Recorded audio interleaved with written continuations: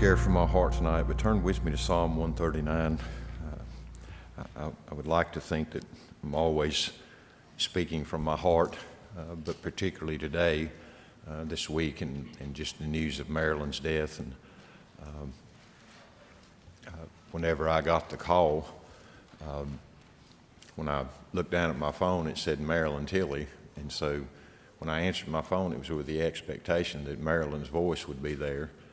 And then, of course, when it wasn't her voice, kind of the alarm bells went off. But even then, I thought, well, it's her daughter. She's going to, maybe they've admitted her to the hospital. That's been the case a number of times.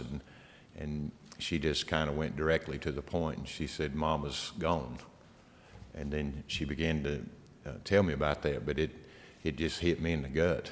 It was just like you got gut punched, and same effect when I shared with Cheryl and called her and Laura and Laurie as well. It's just like a gut punch.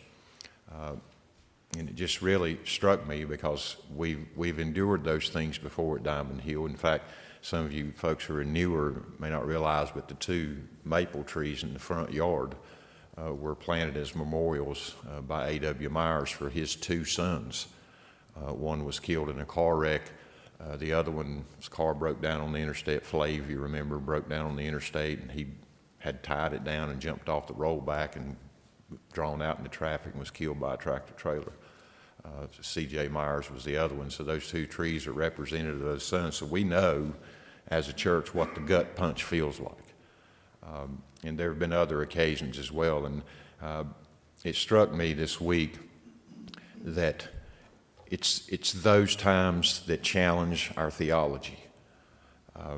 We can say things in a general sense, but then when these sudden, unexpected, seemingly senseless, avoidable things happen and a life is gone, it challenges me. There's a tension that creates, and it calls me to reevaluate my theology. If I can give just a brief word of testimony, I know someone who embraced the sovereignty of God in every form and fashion, that God was without limitation sovereign over all things. And then a tragedy struck their family. And I watched him as his theology changed to, well, God is sovereign, and I think we're saved, but I think life kind of unfolds in ways that God's not directly involved. And I witnessed having compromised their convictions regarding the sovereignty of God actually became the source of the lack of their comfort. And I've watched as they've systematically withdrawn from fellowship with Christians, and there is just no solace, no balm for them. And I think it's rooted in the fact that they let go of the sovereignty of God. And I think there's always a real danger for that when things happen in our lives that are inexplicable, things that make no sense, that seem completely random. We feel that tension. How could God be sovereign in something like this? Not only those sudden events, but tragic events, catastrophic events, and loss of life from children, and even things to murder and all sorts of things. And it calls into question, is God sovereign? I wrote this as kind of an introduction to my thoughts, but particularly in regards to Marilyn's passing. We would generally agree that the day of our conception and birth, the duration of our lives, and our death are ordained by God before the foundation of the world. With our aged loved ones, we observe with sadness, and we observe what saddens us, yet is the expected growing bodily weaknesses, and it may span a number of years or it may be relatively shortened, but it usually results in more frequent doctor visits, additional medications, hospitalizations, which later become more frequent, and finally mobility becomes limited, and then eventually they become bedridden, and from there they decline, eventually becoming unresponsive, and then months, weeks, or days they slip away and go to be with the Lord. Of course, we weep and we grieve for our loss and try to adjust to life without someone so dear to us, and our and our heavy hearts seem to find some comforting or some consolation in verses like Psalm 139. Let me read that to you tonight, at least down to verse 18. O Lord, you have searched me and known me. You know when I sit down and when I rise up. You understand my thought from afar. You scrutinize my path and my lying down and are intimately acquainted with all my ways. Even before there is a word on my tongue, behold, O Lord, you know it all. You have enclosed me behind and before and laid your hand upon me. Such knowledge is too wonderful for me. It is too high. I cannot attain to it. Where can I go from your spirit, or where can I flee from your presence? If I ascend to heaven, you are there. If I make my bed in Sheol, behold, you are there. If I take the wings of the dawn, if I dwell in the remotest parts of the sea, even there your hand will lead me, and your right hand will lay hold of me. If I say, surely the darkness will overwhelm me, and the light around me will be night, even the darkness is not dark to you, and the night is as bright as the day. Darkness and light are alike to you, for you form my inward parts. You wove me in my mother's womb. I will give thanks to you, for I am fearfully and wonderfully made. Wonderful are your works, and my soul knows it very well. My frame was not hidden from you when I was made in secret and skillfully wrought in the depths of the earth. Your eyes have seen my unformed substance. And in this verse, and in your book were written all the days that were ordained for me, when as yet there was not one of them. How precious also are your thoughts to me, O God. How vast is the sum of them. If I should count them, they would outnumber the sand. When I awake, I am still with you. And I think when events unfold in a normal progression as we accept as normal, when we see someone and they age and we love them and we see them slowing down and we see their bodies weakening and we see this whole process, and even though our hearts are heavy and we grieve, and sometimes even at the moment of their death we feel a flood of emotions, but nothing has happened that was not expected. In fact, I say we find almost a peaceful resignation in this verse. I say that because there is peace in the sense that God is sovereign, that God is not unconnected from these events, that God knows. And this did not surprise God, this event, this death of my loved one. It didn't surprise God. In fact, God knew the beginning of their days, their conception. When he says there, you ordained all of my days, I think it could mean not just the number of those, but the days themselves, and even to all the way into the day of my death. So there's a comfort in that God was not surprised by the events that shock us, like this week, or even as we see those things progress more normally in our eyes. But I say resignation also because at the same time, we realize that there is a day coming for us. And so when things progress normally, it's not so challenging to our theology. See what I'm saying? In other words, if it were just by experience alone, we all know, if we don't early on, we certainly learn soon that people that we love die, and that all around us people die. And so we know that we will have the same fate as they do. Death is a part of living, we might say. So long as things unfold in a more perceived natural way, or the normal way, it may hurt, but we're not set aback by it. We're not stunned by it. We are not knocked down by it. We are hurt. We are saddened. And we are all those things, but nothing here is unexpected. And this is where the tension comes for me.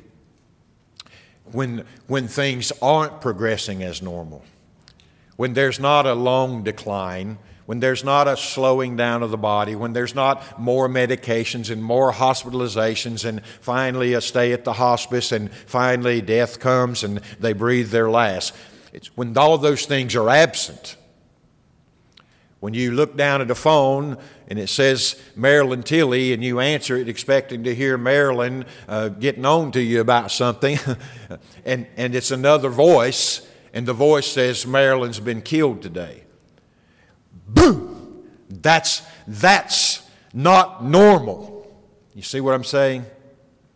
When we got word of CJ being thrown through the T-tops of his car and his brother riding beside him didn't have a scratch, but CJ broke his neck, and CJ was lying in the hospital awaiting a conversation from his father before they unplugged the machines, and he died. Shock! That's not supposed to happen. And when Flav did something so innocent as strapped his car down and stepped off the rollback and a tractor trailer smashed him in the right lane of the interstate, that's not normal. We can't find rest here singularly because, number one, it's not normal. Yes, we acknowledge that there is a beginning and an end to life, but this cannot be under the providential hand of a sovereign God to be such a senseless way of taking life, such as with Marilyn, a car backing over her. So that challenges us. Is therefore God sovereign in the days of our conception, birth, through those days and to the day of our death? If He's sovereign in there, is He sovereign in the manner or means of our death? There's the tension. Is He? We believe, but when these things happen and they are senseless. Another one came to my mind. Rosie Adams, his son-in-law, who was riding a bicycle, run over by a car, and the car just drives away. And we get the word that it's happened. We go to the house, and the whole family is enraged, and it's all the highway patrol can do to keep them in check, because those things are not supposed to happen. And the question arose that night, if there's a God, how could it happen this way? That's the tension. And if you've never been to the place to feel it, then you just haven't had the occasion yet. But I've been there. I've been there, especially, as I mentioned, with CJ and his brother Alan. How do two boys in the same car that hits a telephone pole, one gets ejected through the T-top, rolls in the field, gets up and dusts his pants off, and the other one breaks his neck and loses his life? Is that completely random? Those are the questions that come to mind, and it's difficult. It's difficult in those times, and I think they're challenging. But here's what I want to get across to you tonight. If you in those moments abandon true doctrines in regards to God, you short circuit your hope. You make it more difficult to find comfort. Because now you're saying, I believe God is sovereign over the time of His birth and the time of His death, but somehow He was not involved in any way in the means or the manner of their dying, and therefore you cut yourself off from hope. You're not vindicating God, which I think is the instinct in that. Because we look at that and we say that could obviously serve no good, no purpose whatsoever. It's completely random, and I cannot attribute such a horrible thing to God lest I be guilty of accusing God of something. So to vindicate God in our own conscience, we decide that the biblical theology of God should not be held to in moments like these. Our experience now has become the interpreter of the Scriptures.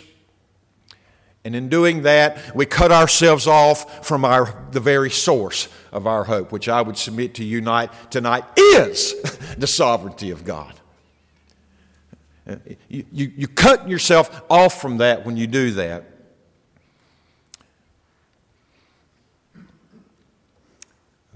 Psalm 136:16 is right. But we think to ourselves, maybe the manner or means of our death are not so directly under a sovereign hand. There are many verses, and I just selected a few, but there are many verses that would counter that sort of thinking. One of the most obvious of which I quoted very recently. In fact, Acts chapter 12, chapter 4. Some of you may know it, but turn there with me.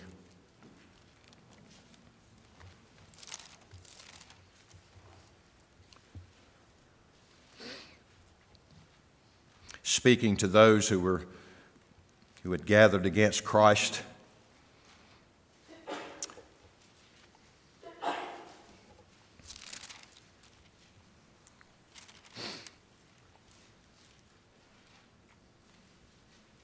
He writes in verse 27, "For truly in this city there were gathered together against your holy servant Jesus. They were gathered, whom you anointed, both Herod, Pontius Pilate, along with the Gentiles and the peoples of Israel." So those are the means. These are instruments. And what were they doing? They were doing, verse 28, whatever your hand and your purpose predestined to occur. And so that is a clear indication that God was sovereign in regards to the manner and the means of Christ's crucifixion. So even if you disregard that in every other life, you have to at least concede that God is not disengaged. He didn't just say, send Christ to earth to die in any way.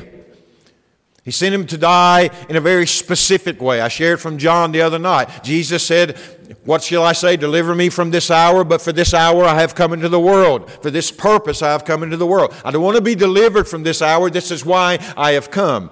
So we might say, well, that's right. But do you say that the manner of death or the means and manner of death were irrelevant? He could have got run over by a chariot and would have accomplished the same purpose. I say to you, no.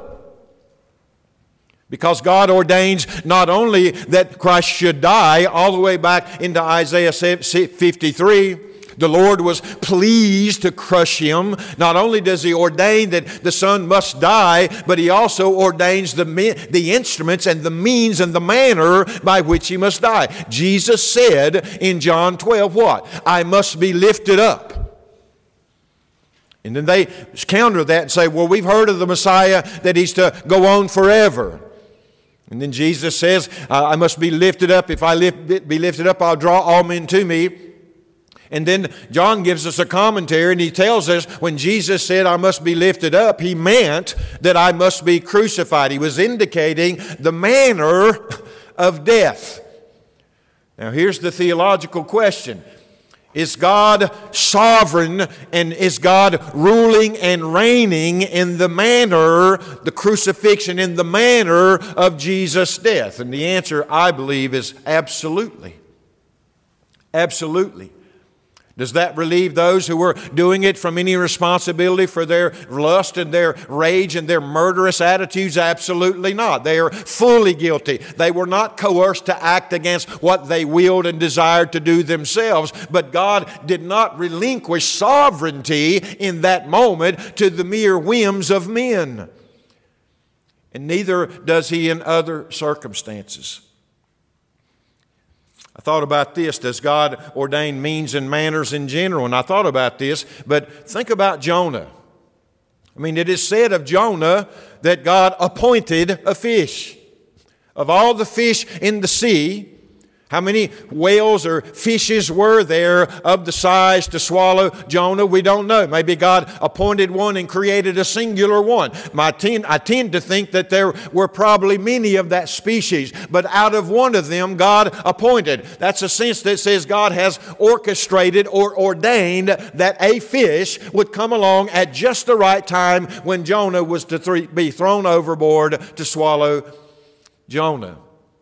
So even though we know that Jonah doesn't ultimately die, as far as they were concerned, the source of Jonah's death was a whale. And what did they conclude? Well, he must have been an evil guy. We threw him over the side and now whales eat him. God appointed the means of Jonah's suffering in that moment, and from their perspective would have been even his death. But God rescues him, and He appoints that the fish should go to the shore and vomit out Jonah. And so Jonah goes and obeys the command of the Lord, and then after he declares the judgment of God, and he goes and takes him a seat somewhere, and then it says God did what? He appointed a tree or a vine. So now God's in the business of appointing fish, appointing vine. Does God relinquish His sovereignty and let things unfold and just make them work ever how they work out according to His power? No, He is intimately involved in the working out of the thing. He is appointing means and manners to accomplish His purpose. Fish, plants. And if that's not enough for you, He appoints a worm to eat up the plant.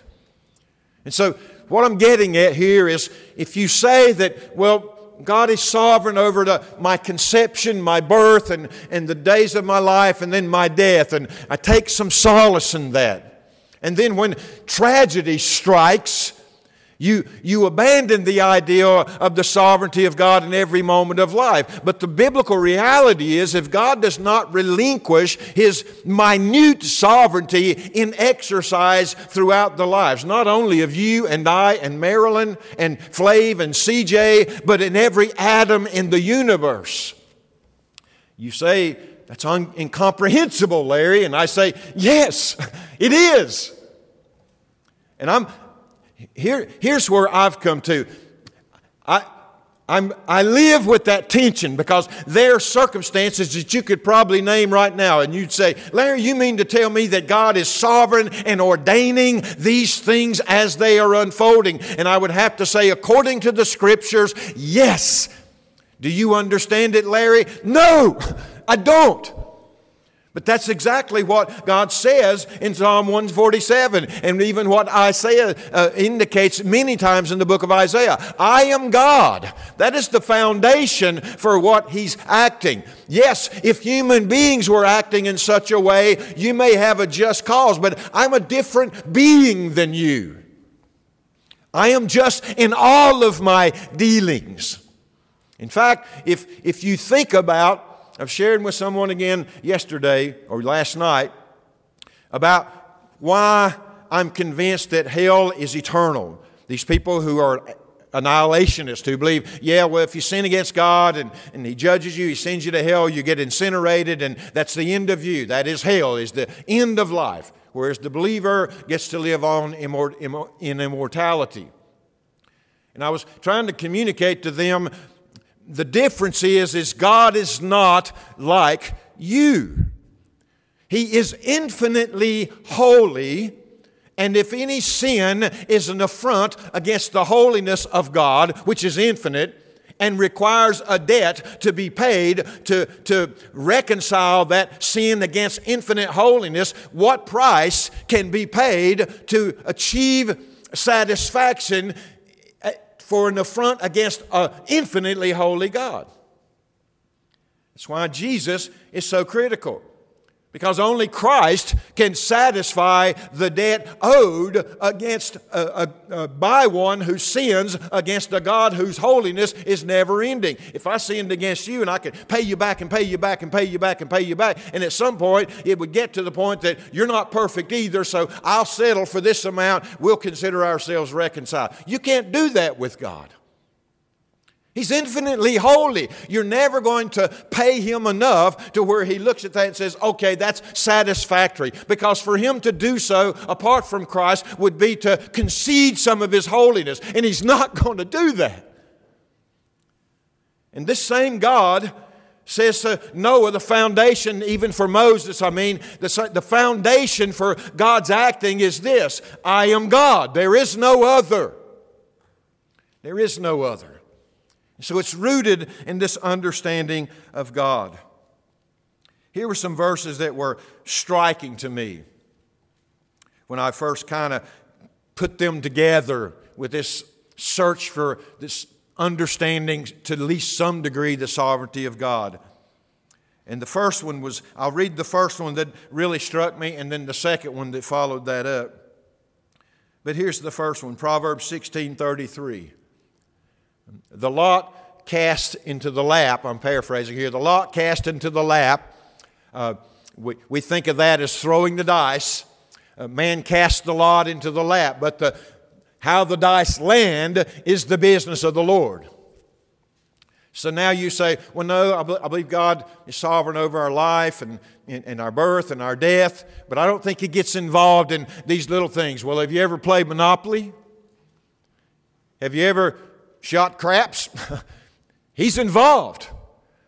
The proverb writer clearly says here, yeah, I did this and I done that number and I wrote them across the board, but how they landed was determined by God. That sounds like minute engagement in acting in His sovereignty and His providence. That's stunning, isn't it? I mean, that's amazing, especially given as many times as I've lost in Monopoly. The roll of a dice. That God is governing over the roll of a dice. Here's the one that was the clincher for me, though. Proverbs 21:1. And the reason it's the clincher is because it tells me that the actions are not being coerced against the will of the man. Because in Proverbs 21:1 it says this, the heart of the king is as rivers of water in the Lord's hand. Clearly, he's indicating the Lord has custody of the heart of the king. And then what does it say? And He turneth it whichsoever way He will. And the reason that was striking to me is because with the first verse I said, well, God can handle inanimate objects. So now it doesn't matter what the motivation of the dice thrower was, whether he was gambling or whether he was playing Monopoly. The motivation in the heart of the one throwing the dice was irrelevant. God just handles the outcome. And then I could support that with Romans 8:28, which God works all things together for good to those who love Him and are called according to His purpose, or the called according to His purpose. But then I read from Proverbs 21:1, and that tells me something a little different. The heart of the king is as rivers of water in the Lord's hand. The Lord is turning now the heart of the king in whatever direction He wants to turn it, which I think is demonstrated in the life of Pharaoh, whom he hardened and whom hardened himself. And so now it's serious, because not only is God superintending and ordaining and sovereign in the events of life, it is God who is shaping the hearts that are acting to bring about the events in whichever way He wills.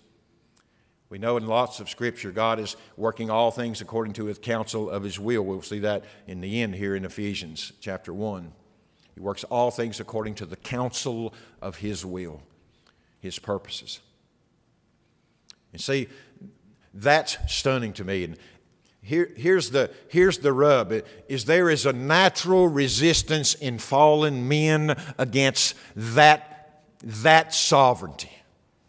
And I asked Cindy if I could share this, but when I preached Sunday night, when she came out, she had this bright, beaming smile. And she said, I remember the first time you preached from that text and the sermon like that. And she said, I went home mad at you, angry. And she said, but then I got home and I said, I'm going to open the Bible and I'm going to see if this is true. And she said, every time I turned the page, there it was again and again and again. And here's the difference. When she said this, she said, when I heard it preached tonight, my heart leaped.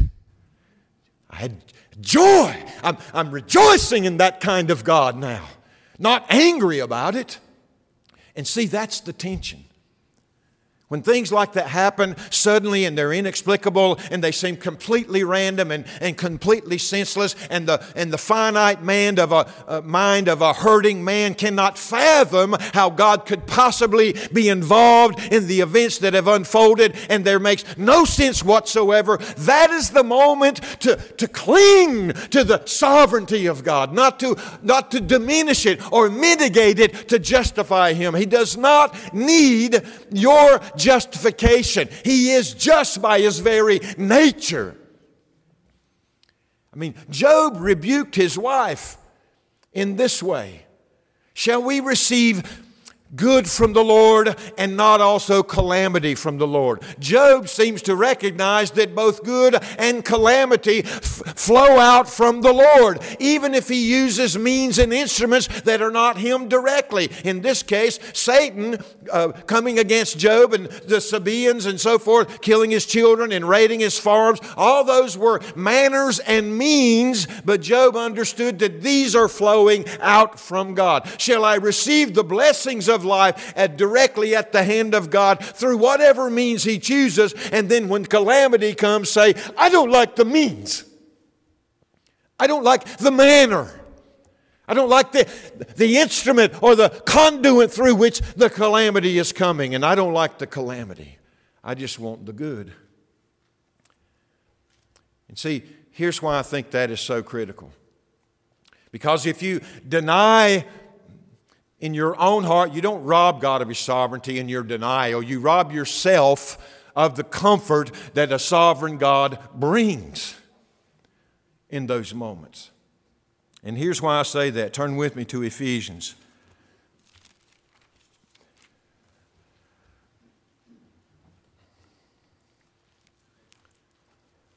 I want to read beginning in verse 1.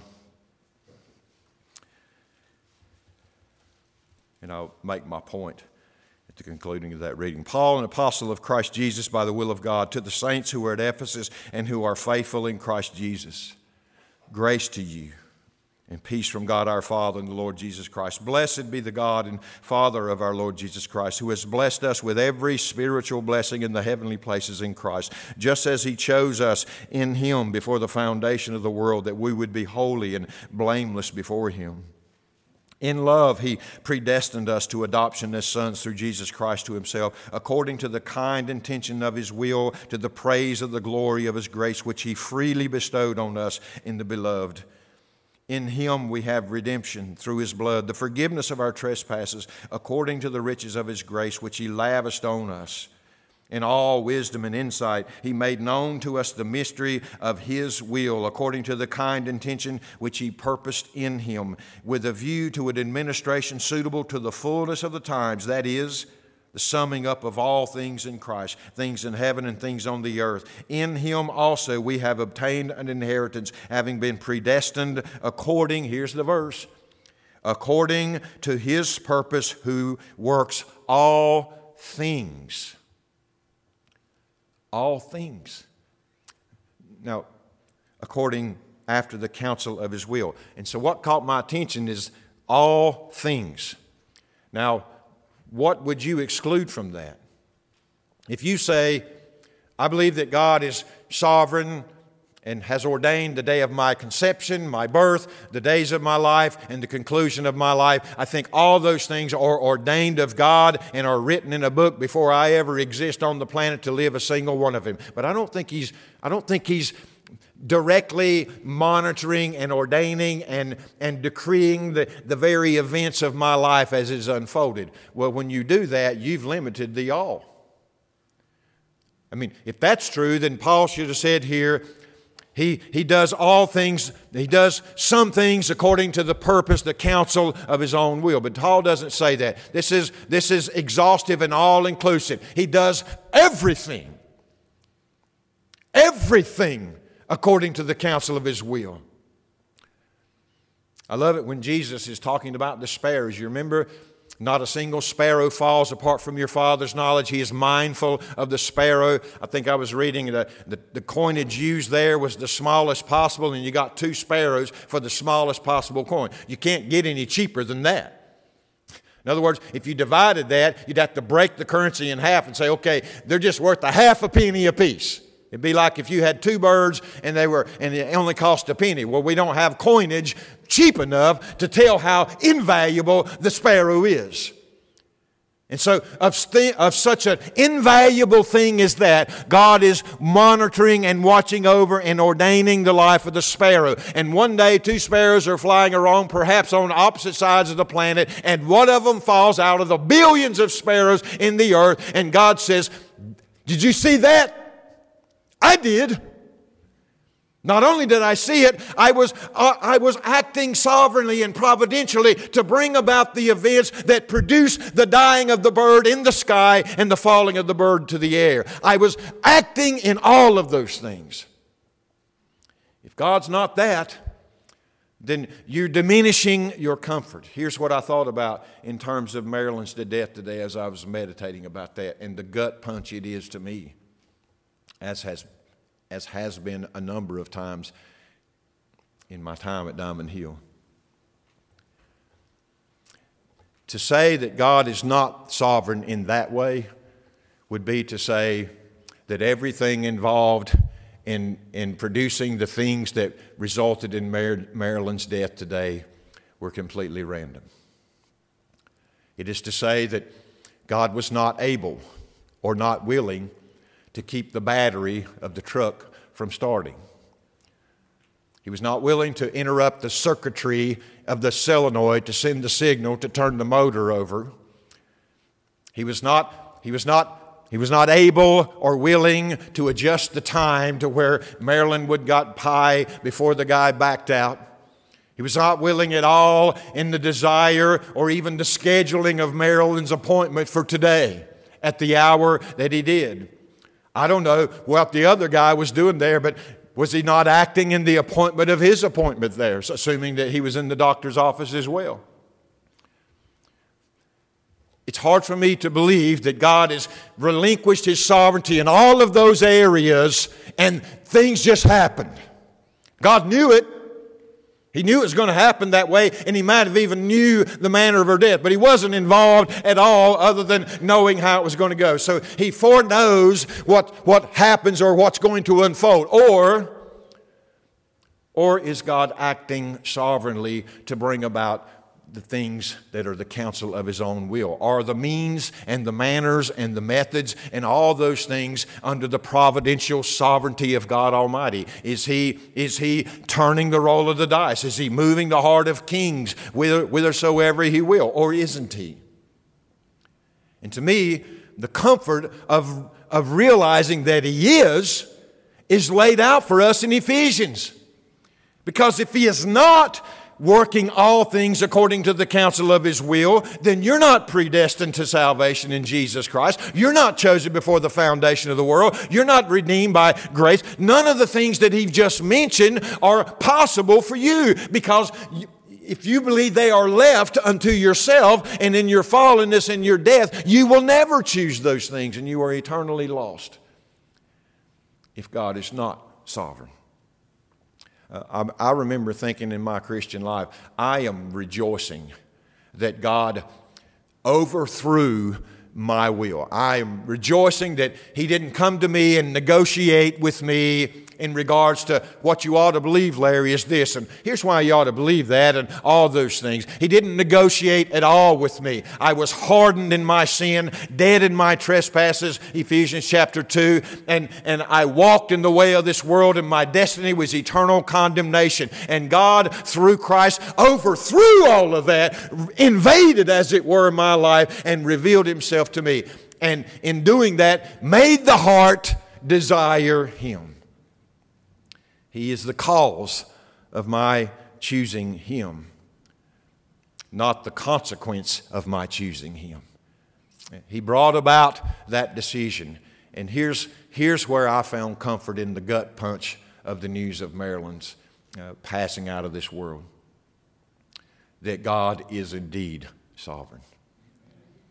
That He is acting in all things according to the counsel of His will. And when I can't explain those things, and when they look completely unreasonable and irrelevant to anything that God might be doing in the world, even in those moments I say, nevertheless, I will not abandon what Your Word says, whether it's in Marilyn's life or mine. Does that mean it isn't a fight? To trust in Him in those days? Absolutely. But in the fight, You come to understand the very foundation of your salvation. It is His sovereignty. It is His power and authority to act as He will upon the dead human hearts to bring about salvation. My very eternal life, Marilyn's life, is dependent upon a God that is that sovereign, not a God that relinquished sovereignty here and there. Because what if He relinquishes that sovereign in regards to my salvation? He is God, as He says to Isaiah, and He says to the psalmist as well, I am God, and there is no other. There is no other. I will not give my glory to another. This is why I think Paul says, you are saved by grace through faith, and that's not of yourselves. It is a gift of God. Why is it a gift of God? So you can't boast. So you can't boast. And to me, to relieve God of responsibility for things that we can't explain is in essence to boast. And I say that based on James chapter 4. Remember James says, woe to you, come now you who say we will go to this city tomorrow and we will do business and we will make a profit and we will come back. Then he rebukes them and says to them, what are you doing? Your life is a vapor. You don't know. You don't know whether you're going to go down there and do this. Rather, you should say, if the Lord wills. Think about what he's saying there. If the Lord is willing, acting sovereignly in my thinking about going down there, then I will go. And once I get down there, if the Lord is thinking and acting sovereignly in regards to me making a profit, then I'll make a profit. And if He sees fit to give me a profit and begins in His sovereignty to want to bring me back to the place of my origin, then I will go back to that place. And James follows up with this. Anything else is arrogant. That's arrogance. He says to live your life essentially thinking that God just governs the outcomes and the broad and the general things and is not daily involved in whether or not you go somewhere, make a profit, and return. If you disregard God in that area, you're not relieving God of anything. You're boasting against God.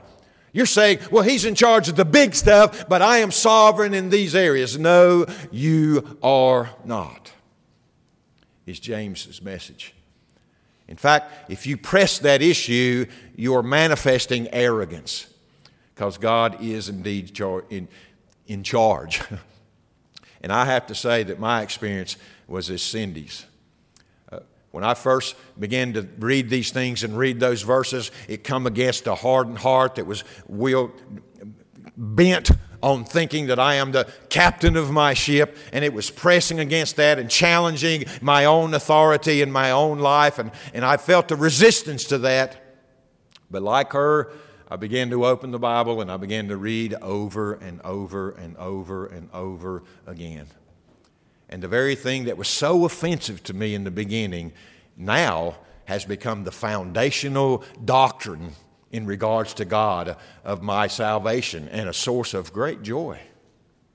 Great joy.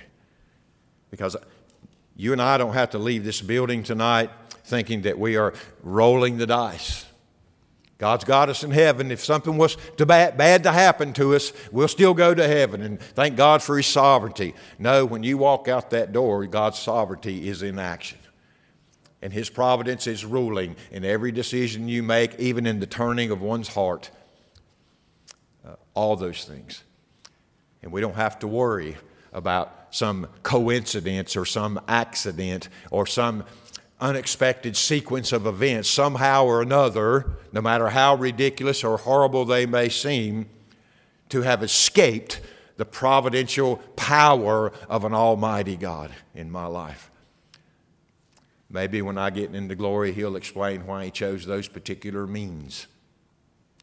Why some people leave this world in a moment, in an instant, why some suffer and linger for decades before God takes them home. I don't know what the counsel of God is in the individual lives, but I will not concede that He has abandoned His sovereignty because of my limited understanding. I can't do that. I would have to deny the Scriptures. So I share this tonight because I want your hearts to be encouraged as well. You know what I thought coming here tonight? and I probably share this in their service, but y'all all know Marilyn. I'll guarantee you Marilyn would be smiling and said, "Leave it to me to leave here and get run over by a truck." I can just see her saying that as clear as the day. Because at this point, the means mean nothing to her. Because whatever the means and whatever the manner have introduced her into the presence of God, of the Lord Almighty. And the joy that she knows in the presence of the Lord is not to be compared with any temporary joy we have here.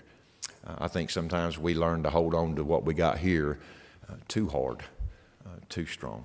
Stand with me. I pray that that's helpful for you. The studying and the thinking about it was an encouragement to my heart. Father, we thank you for this day. We thank you for your goodness and your grace. And Father, I thank you that you have not relinquished command, that you have not relinquished your sovereignty and your power to work all things according to the counsel of your will. Lord, I thank you that our salvation depends upon that reality and not anything in and of ourselves. Lord, we do remember the requests we've mentioned here tonight. There are other needs and there are other means and manners and circumstances unfolding in the lives of folks we love. And Lord, it may be that some of those become the means by which you take a brother or a sister home, and some of those may be a means by which you sanctify and make ready to come home someday. But Father, I pray that we'll hold fast to the truths of your word. Lord, I pray that we will not feel inclined to vindicate you or to justify you in any way, but to let your word stand. You are sovereign, and because of that we are saved.